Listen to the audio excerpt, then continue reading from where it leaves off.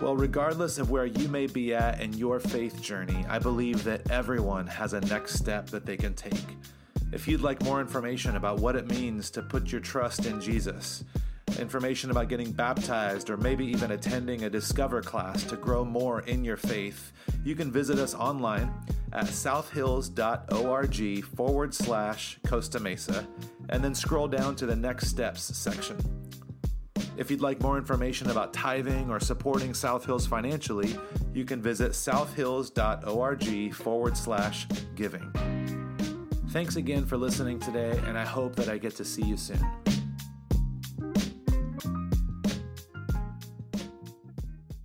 All right, well, it is great to be here. Welcome to those of you that are watching online. I saw Maureen is out there hosting our online service. I'm so grateful for you, Maureen, and the way you care for our online friends, just like Pastor Efren shared. If you guys are guests or new to South Hills, we're a family of churches. There are 12 South Hills churches, and we all kind of work in partnership and in unison, and we're spread out all over Southern California, and then we've got a couple outliers in Idaho and other places as well. I'm excited to be back. Like I said, I was gone last weekend, and I didn't really want to put this in the video because it just felt like it would be like a little bit awkward to try and figure out how to explain this. But about a year ago, maybe a year and a half ago, I had someone ask me if I would officiate their wedding, and I said, absolutely. Because in my mind, a year and a half ago, like, you can plan whatever you want because nothing's going to happen. It was just the middle of, COVID and everything's going on and crazy and all this kind of stuff. And so, absolutely. And so, great, it's going to be in Cancun. I was like, okay. And so they're like, so are you okay going to Cancun? I was like, I guess I'll suffer through it, for the Lord. I'll do anything, And so Ez and I, we decided, hey, this will be, a quick trip. It's, 3 days. You can come with me. My mom will be able to hang with the kids. It'll be great for us to get away. And so as time started getting closer, Ez knew that she needed to renew her passport. And I'll spare you the details, but she didn't renew it at the appropriate time. And then they have a 2-week window where you can call and you can set up an appointment. You can go, and if you have a flight book, they'll turn it around is what they keep telling you. Like, yep, within 2 weeks, we'll get you an appointment, and we'll get it turned around for you. So, as long as you have your flight information, and like, great. So we get to 2 weeks. She calls that morning and tries to schedule an appointment. And they said, yeah, we have an appointment available in El Paso, Texas, or in San Jose, California, the day after your flight leaves. And we're like, well, that's super helpful. And so, you guys, last weekend, I went to Cancun by myself. I know. Yeah. It's hard to feel bad for me. I get that, but it was one of these really kind of awkward experiences. I've never had anything like it. I don't know that I ever will have anything like it again. You show up and you're surrounded by all kinds of people and families vacationing together. And you have to make reservations at this restaurant because it's an all-inclusive thing. So you have to put your name in, and there's people hanging out in pools and playing volleyball. And then I was just walking around.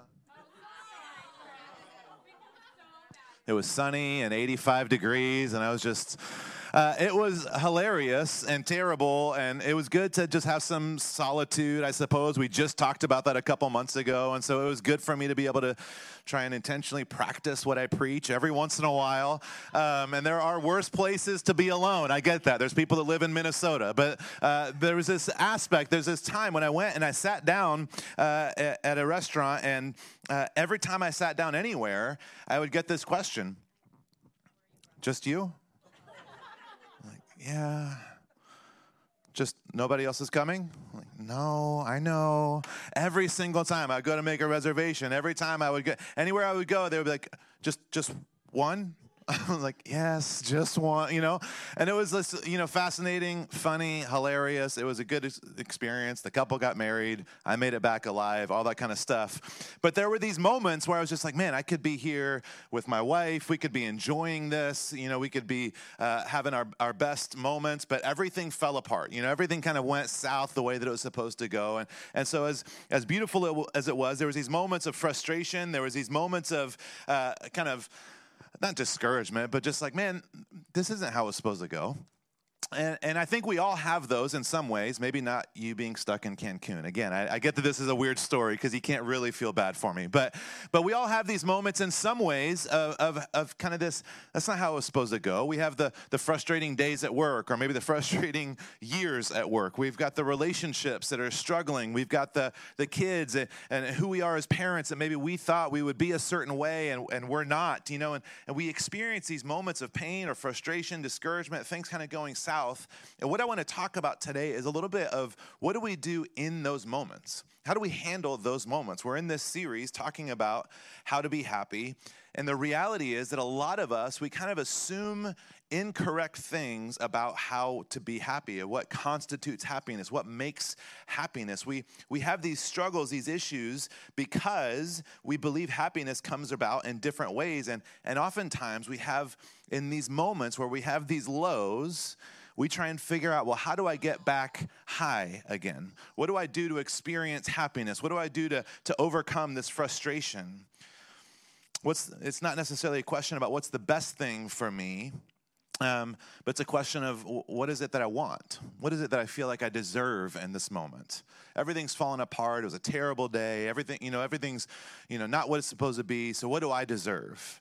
Sometimes we just kind of tag this as like a self-love or a self-care type of thing, but we don't often think about it. For me, I've shared many times about my crutch, which is peanut butter M&Ms. There is no quantity of peanut butter M&Ms that are too many. I will eat as many as there are, in the bag, in the bowl, whatever it is, I'll eat all of them. And it always makes me feel better until later when I'm still stressed out and also my stomach hurts because I had too many peanut butter M&Ms. There's this reality of this thing that I go to because I'm unhappy or because I'm angry, because I'm frustrated, because I'm discouraged. I go to this thing, and it gives me this kind of immediate sense, this spike of hope or happiness or, oh, it's going to be okay. These M&Ms will love me as I am, or whatever the thing is. But inevitably, that wears off and something else comes back. That frustration, that pain, that stress, whatever the thing is. Of course, there's a lot of darker things that we turn to as well than peanut butter M&Ms. I get that that's not the worst thing that we can do to ease our pain.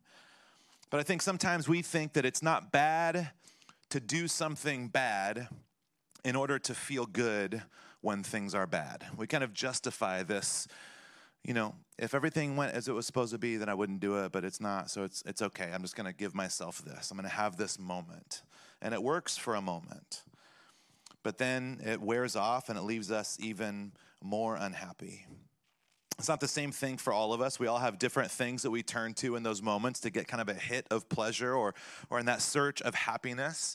Not everybody loves peanut butter M&Ms. Some people love other things. Sometimes there's good things that we turn to, and sometimes there's bad things that we turn to. Some of us eat in those moments of stress or frustration or grief or depression. Some of us shop. Some of us turn to alcohol or smoking. Some of us veg out in front of Netflix or Hulu or whatever it is. Some of us turn to relationships and sex. Some of us turn to scrolling on social media and just trying to kind of zone out and escape that sense of unhappiness, and the assumption or the belief, it's a broken belief that we think that we'll find happiness because of that thing. And a lot of these things, they're not necessarily bad or unhealthy. There's kind of three categories I want us to just be aware of as we talk about this. There's three categories about these types of things that we turn to. The first one are unhealthy because they're categorically unhealthy. These are the things that we would just kind of constitute as, yeah, that's not okay.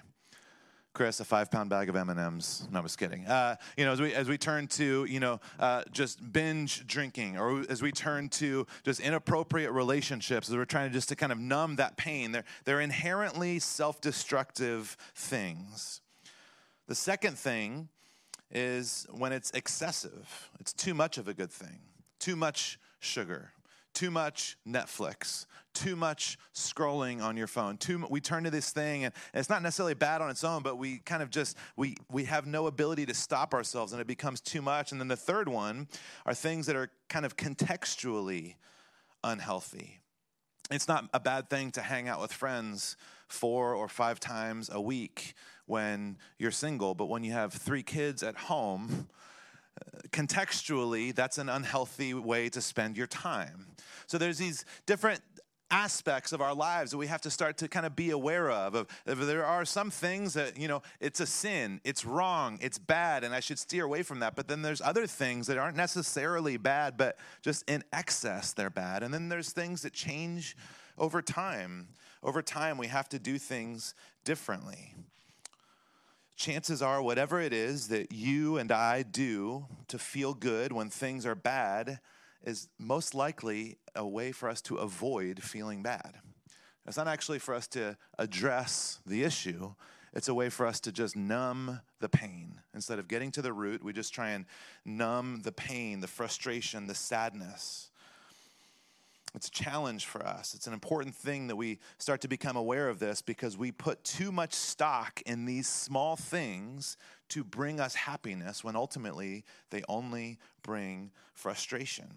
Whether we want to admit it or not, we tend to focus on these external pleasures to avoid turning our attention inward. Anything to avoid acknowledging what's inside of us.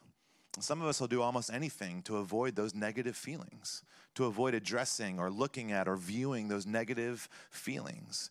But the issue is that short-term pleasures that sabotage our long-term goals or values, they always result in unhappiness. We turn to these things, we sometimes unintentionally turn to these things, and we believe that this is going to kind of alleviate the pain or solve the problems, but ultimately it leaves us feeling emptier and more unhappy.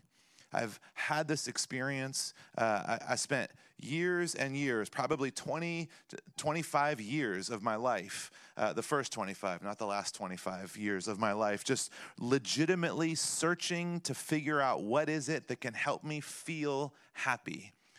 And when that's your desire, when that's the thing that you long for, when that's what you're trying to accomplish, you'll try almost anything. And what I've realized is that almost all of it doesn't work. There may be a glimpse or a moment of happiness, but inevitably it ends up leaving you feel broken, low, empty. I grew up in church. My dad was a pastor, and when I was about 17, 18 years old, I actually kind of had this crisis of faith where I knew a lot about the Bible. I knew a lot about Christianity. I could answer all kinds of Bible quizzes. I was in Bible college at the time. And for whatever reason, I got to this place where I realized, I don't know that I believe this anymore. I wanted to. It wasn't like an exciting thing, like, oh, I get to do whatever I want now. It was terrifying because my whole life was built around Christianity, church, community, this idea of heaven and hell and Jesus, and everything in my life was built around it. It was terrifying.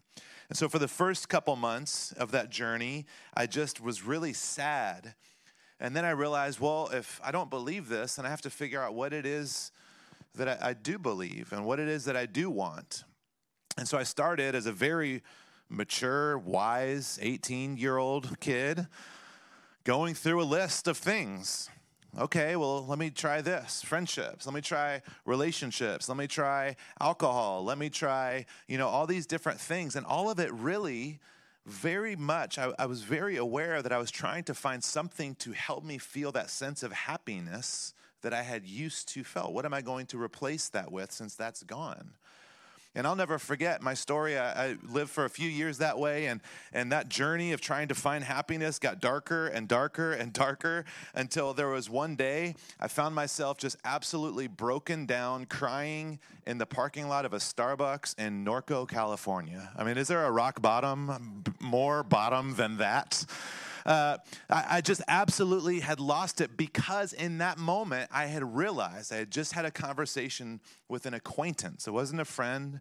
It was someone that kind of knew who I was. And they told me that they had heard that I was a terrible person. And there was like this moment where I realized I am, because all I care about is finding something to make me feel happy. And when that's all you care about, You forget the people around you. You always put yourself first. You never put anyone first. It is the antithesis of what we are called to as followers of Jesus. I had this broken down moment where I realized all of these little things that I turned to give me a sense, a spike of happiness, a sense of hope, a glimmer of light. All of these things, they gave me that in a moment, but they ultimately left me feeling at best just as empty as I did before. We all have this in our life still to this day on some level. It ends up causing pain for us. Paul talked about this in Romans chapter 7. This is a scripture that I relate to maybe more than almost any other scripture in the Bible. Romans 7 and verse 15, he says, I don't really understand myself. Show of hands. For I want to do what is right, but I don't do it. Instead, I do what I hate. I want to do what's good, but I don't.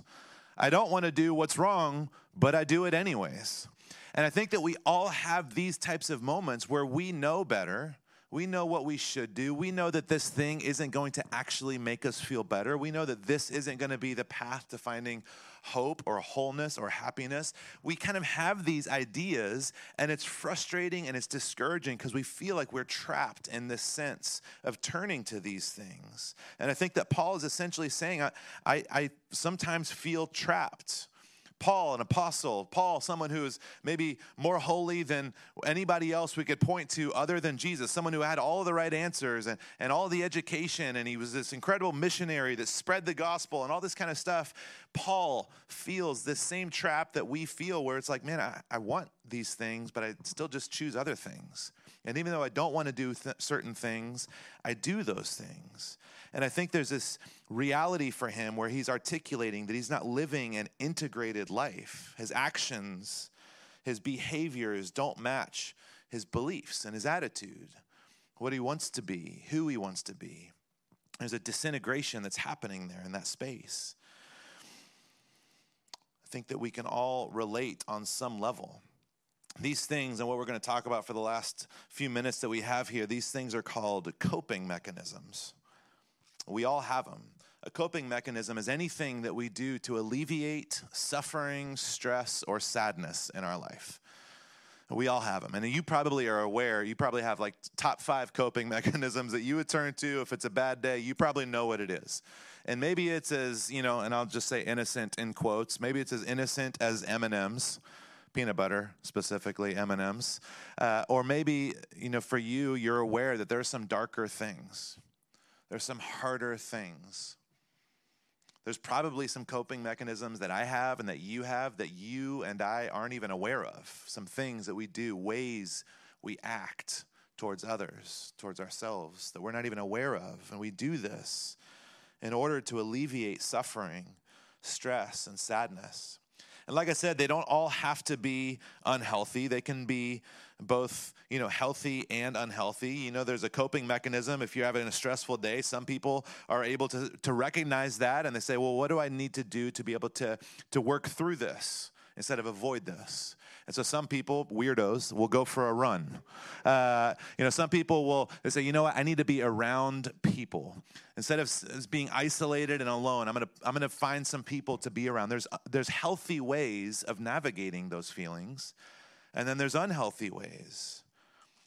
Today was stressful, so I charged a bunch of money on my credit card to feel better, and now I'll feel stressed for the next 6 months trying to pay it off. There's this reality where we can make these choices between healthy and unhealthy. And I think that what Paul is saying is that even for someone that I would say, if you need to live like anyone, if you need to model your life like anyone, it would be someone like the Apostle Paul. And in fact, he actually said that. He said, follow me as I follow Christ. And even he's articulating there's moments where I want to do the right things, but I still just choose these things that aren't actually going to give me what I want. They're not going to do what I want. It's an issue with our unhealthy coping mechanisms. They take our behavior in a direction that conflicts with our beliefs. We end up feeling less of who we want to be, not more, just to get a moment or a sense of happiness that quickly fades. So I want to talk through a few things because I think that at best we are all susceptible to these coping mechanisms, and at worst we are just blindly unaware of the things that we do to feel better when we are unhappy. And I want to talk about three things that I think that can really help us, three ways that we can kind of combat these negative coping mechanisms. If you guys have, there's notes on your sheets on your chairs, there's pens, you can use your phones, take pictures, whatever it is, but there's three things I want to talk through. The first one that can help us kind of combat these negative coping mechanisms is gratitude. The second one is community. And the third one's awareness, and I'll talk about each of these for a couple minutes. Gratitude is the first one. Gratitude, the sense of being thankful, of recognizing what you have. I know it might sound like a cliche answer, but there is this aspect of gratitude that Scripture talks about, the Bible talks about over and over again. And so for those of you that are just like, absolutely, if it's in the Bible, I believe it. And for those of you that are not sure if you believe what the Bible says, guess what? Researchers and psychologists and clinical psychologists, they all agree that gratitude changes your brain in a literal way. It is unending, the benefit of gratitude, intentional gratitude, writing a list, 5 things in the morning and 5 things at night, saying things out loud. Gratitude changes our heart. It literally changes our mind and our outlook on life. Philippians, Paul is writing this letter in chapter 4. He says, don't be anxious about anything, but in every situation, by prayer and petition, with, everybody say it together, thanksgiving, present your requests to God.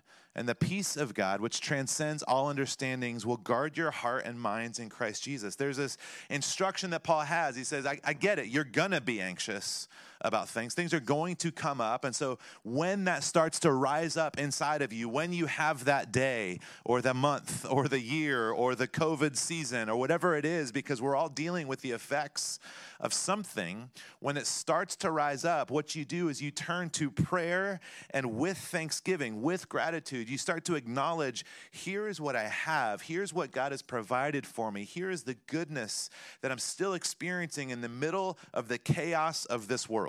In the middle of the chaos of what's happening in Ukraine and Russia, in the middle of the chaos of what's happening at your local gas station, in the middle of the chaos of what's happening in your political offices, and whether you lean this way or that way, or your homes or your workplaces, wherever it is, there's this invitation, a command really even, to say, I'm going to stop. I'm going to acknowledge the goodness that I have.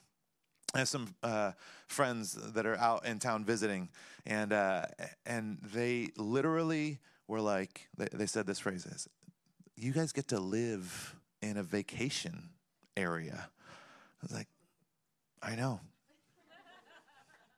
It's great. But we don't really think about it that way very much, do we? Because there's a list of things that we're frustrated about. But you know what's more frustrating? Shoveling snow in Minnesota. We have so much. And it's not to say that there aren't broken things or bad things or wrong things or issues that we want to address, or it's not okay to talk about certain things. But we have so much to be grateful for, and oftentimes we don't acknowledge it because we're so obsessed and focused on the negative things. And when we're focused on the negative things, it feels hopeless. And when it feels hopeless, you do dark things. You do things that don't help.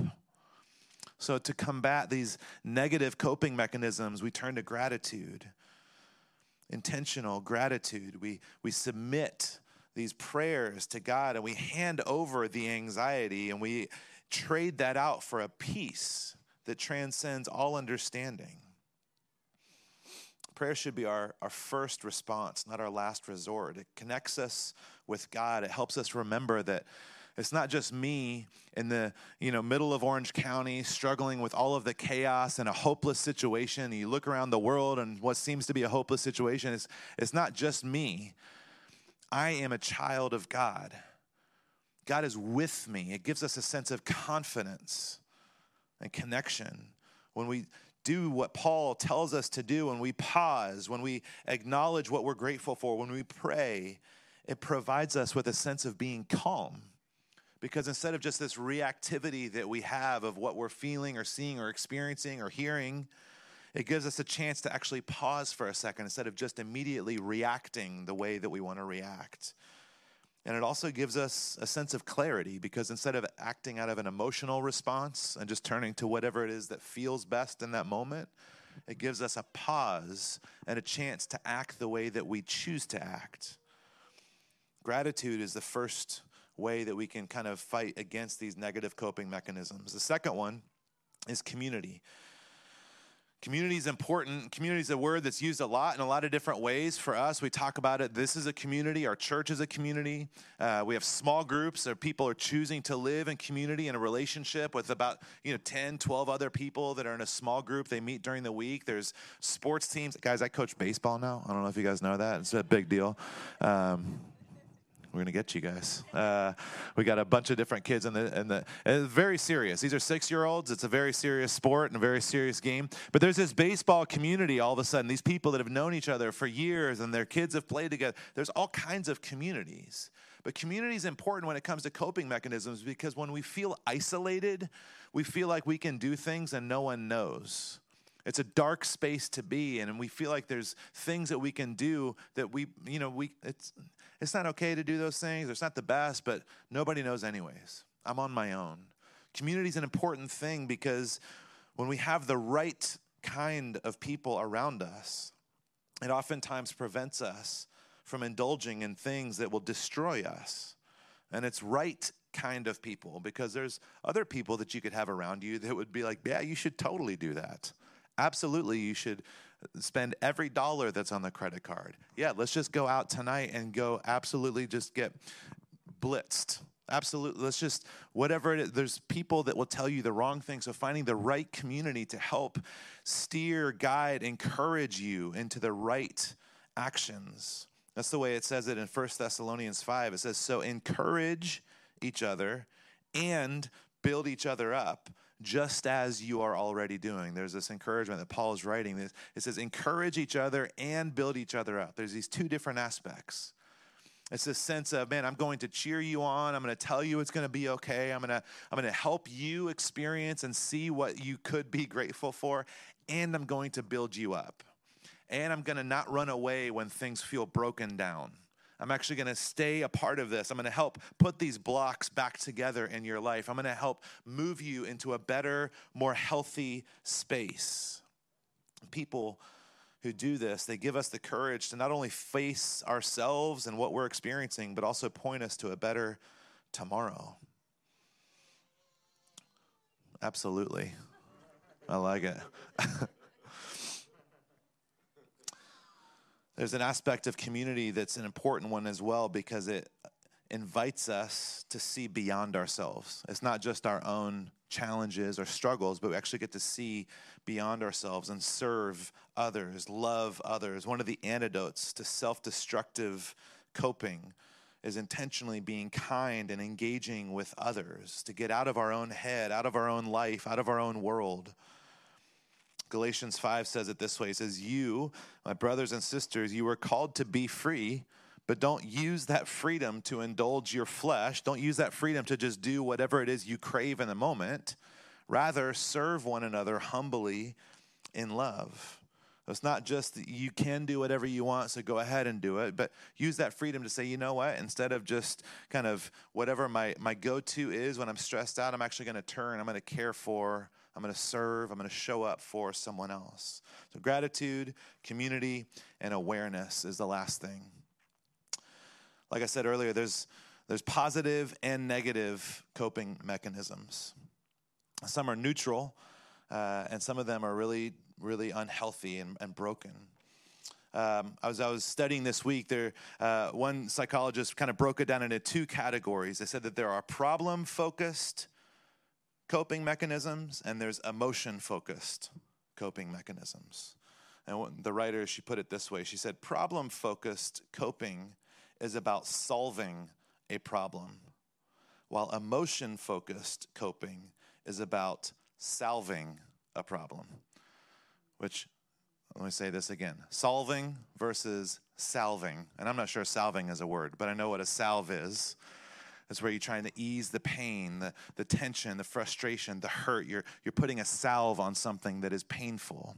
And so what she's saying is that there's problem-focused coping mechanisms that help us solve the issues, address the issues, and then there's times we just want to just ease the pain. And it's important for us to be aware of what we are doing, of how we are acting, because as we become aware of those tendencies we slip into, it does a few things.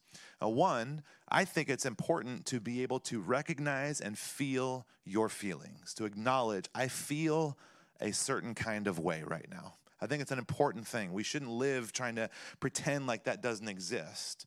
But we also can't just only live in that space. When we're aware of the coping tendencies that we have in these moments, when we have an awareness, we get to choose how we react. I get to say, I'm going to have one handful of peanut butter M&Ms, not all the peanut butter M&Ms. I'm going to be frustrated, and I'm going to set a timer for 15 minutes. And I'm going to just allow myself to be frustrated. And when the timer goes off, I'm going to choose, how do I move towards solving the problem instead of just feeling the problem? We got our kids video games for Christmas. They got a Nintendo Switch, and we knew it was going to be an issue because our younger one has no concept of time. He could literally, and I'm not proud of this, but there's moments where he plays video games for longer periods of time, we'll say. And then it's bedtime, and we say, okay, but it's time to turn it off. And he's like, oh, I just turned it on. It's like, no, it's been a long time. It's been hours. You've been awake for 3 days straight playing. No. But in a random moment of wisdom, which I don't have these very often, I also got these red square timers, and each side of the cube has a different amount of time, 5, 15, 30, 60 minutes. And so we gave him the timer with the video game. And we said, these go together. And it's fascinating, and I didn't know if it would work, but legitimately, when the timer goes off, he turns it off and gets up. It is the weirdest thing, and I try not to celebrate it. I try not to talk about it in front of him because I don't want to screw it up. But there's this ability, all of a sudden, this timer, he just recognizes, this is done, and now I'm going to do the next thing. And we can do, adults can do that too. We can say, yeah, I'm going to give myself some time to be upset, to be frustrated, to veg out, to just scroll on Instagram, to watch, Top Chef, whatever it is for you. I'm going to give myself a moment, but I'm going to set a timer because I don't want to get stuck in this moment. I want to be able to move to something productive. When we are aware of our coping mechanisms, we can give space for them and then move into something more problem-focused and productive. And the second thing is when we are aware, we actually can begin to dismiss some of the unhealthy coping mechanisms. I realized through years of counseling that a lot of my coping mechanisms specifically have to do with when I feel a lack of control. And so now I know when I start to kind of want to do certain things, there's this piece of me, it's like, what is it in my life that I feel like I'm not in control of, which is most things. But it gives me this sense of being aware of what I'm feeling, what I'm experiencing. And for you and for I, when we start to become aware of our coping mechanisms, it's not only just recognizing this is an unhealthy thing for me to do, but it's actually getting to the root and saying, well, who sent you? Why is it that I long for this thing? I heard this person talking earlier this week, this example. They were talking about in courtrooms. Have you guys been on jury duties before? My favorite one was when I got put on a murder trial the week of Easter, like 4 years ago. I was like, oh, this is how I want to spend my time this week. So it was brutal. But this whole jury process where everybody is fingers crossed that they don't get picked. Usually what happens if you don't get picked is that the lawyer will say, thank you for your time. You're no longer needed. You can go. And I think that there's a piece for us, for you, for me, as we feel these kind of coping mechanisms come on and we start to recognize, man, I've been doing these things and it's actually for unhealthy reasons and now I'm aware of it. We get to say that same thing. We get to say, thank you for your time. You're no longer needed. You can go. There was a time when I was 10, that I needed you, but I don't need you anymore. Now I'm a grown up. I'm all grown up. I'm going to choose something more healthy, more appropriate. There was a time when I didn't have a support system and you were all that I had, but you're no longer needed. You can go. And we get to choose that, but only if we become aware of our actions, the ways that we are coping and trying to bring about a sense of happiness through momentary decisions and experiences. You don't have to choose between ignoring your feelings and indulging your feelings. In fact, happiness comes from acknowledging and accepting your emotions while acting on your values. It's not letting your emotions guide your decisions, your choices. It's acknowledging and feeling them, but continuing to make choices based on your values, based on who you're called to be. If you're a follower of Jesus, there's clear ways we're called to live and act and believe and handle our stuff.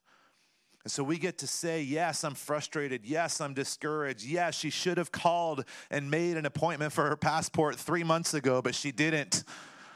I know, I'm bringing it back. That's called a callback.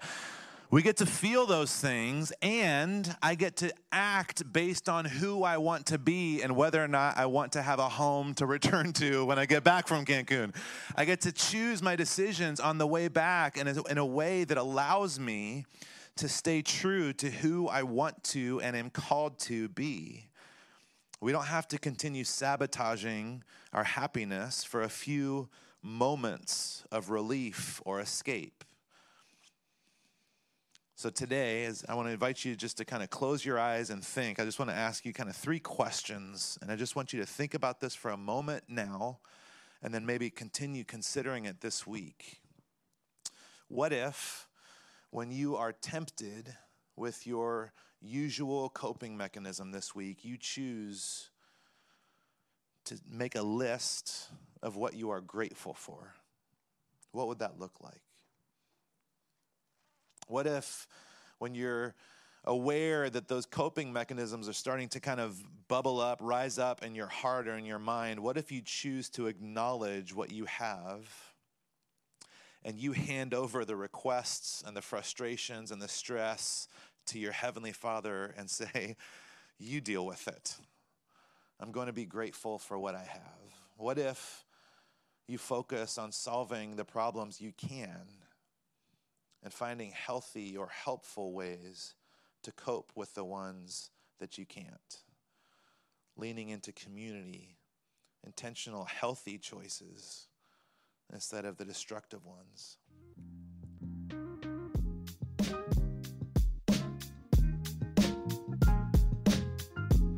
Well, regardless of where you may be at in your faith journey, I believe that everyone has a next step that they can take.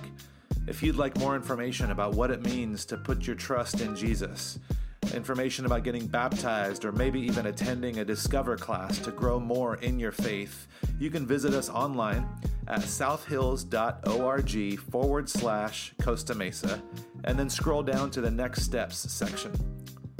If you'd like more information about tithing or supporting South Hills financially, you can visit southhills.org/giving. Thanks again for listening today, and I hope that I get to see you soon.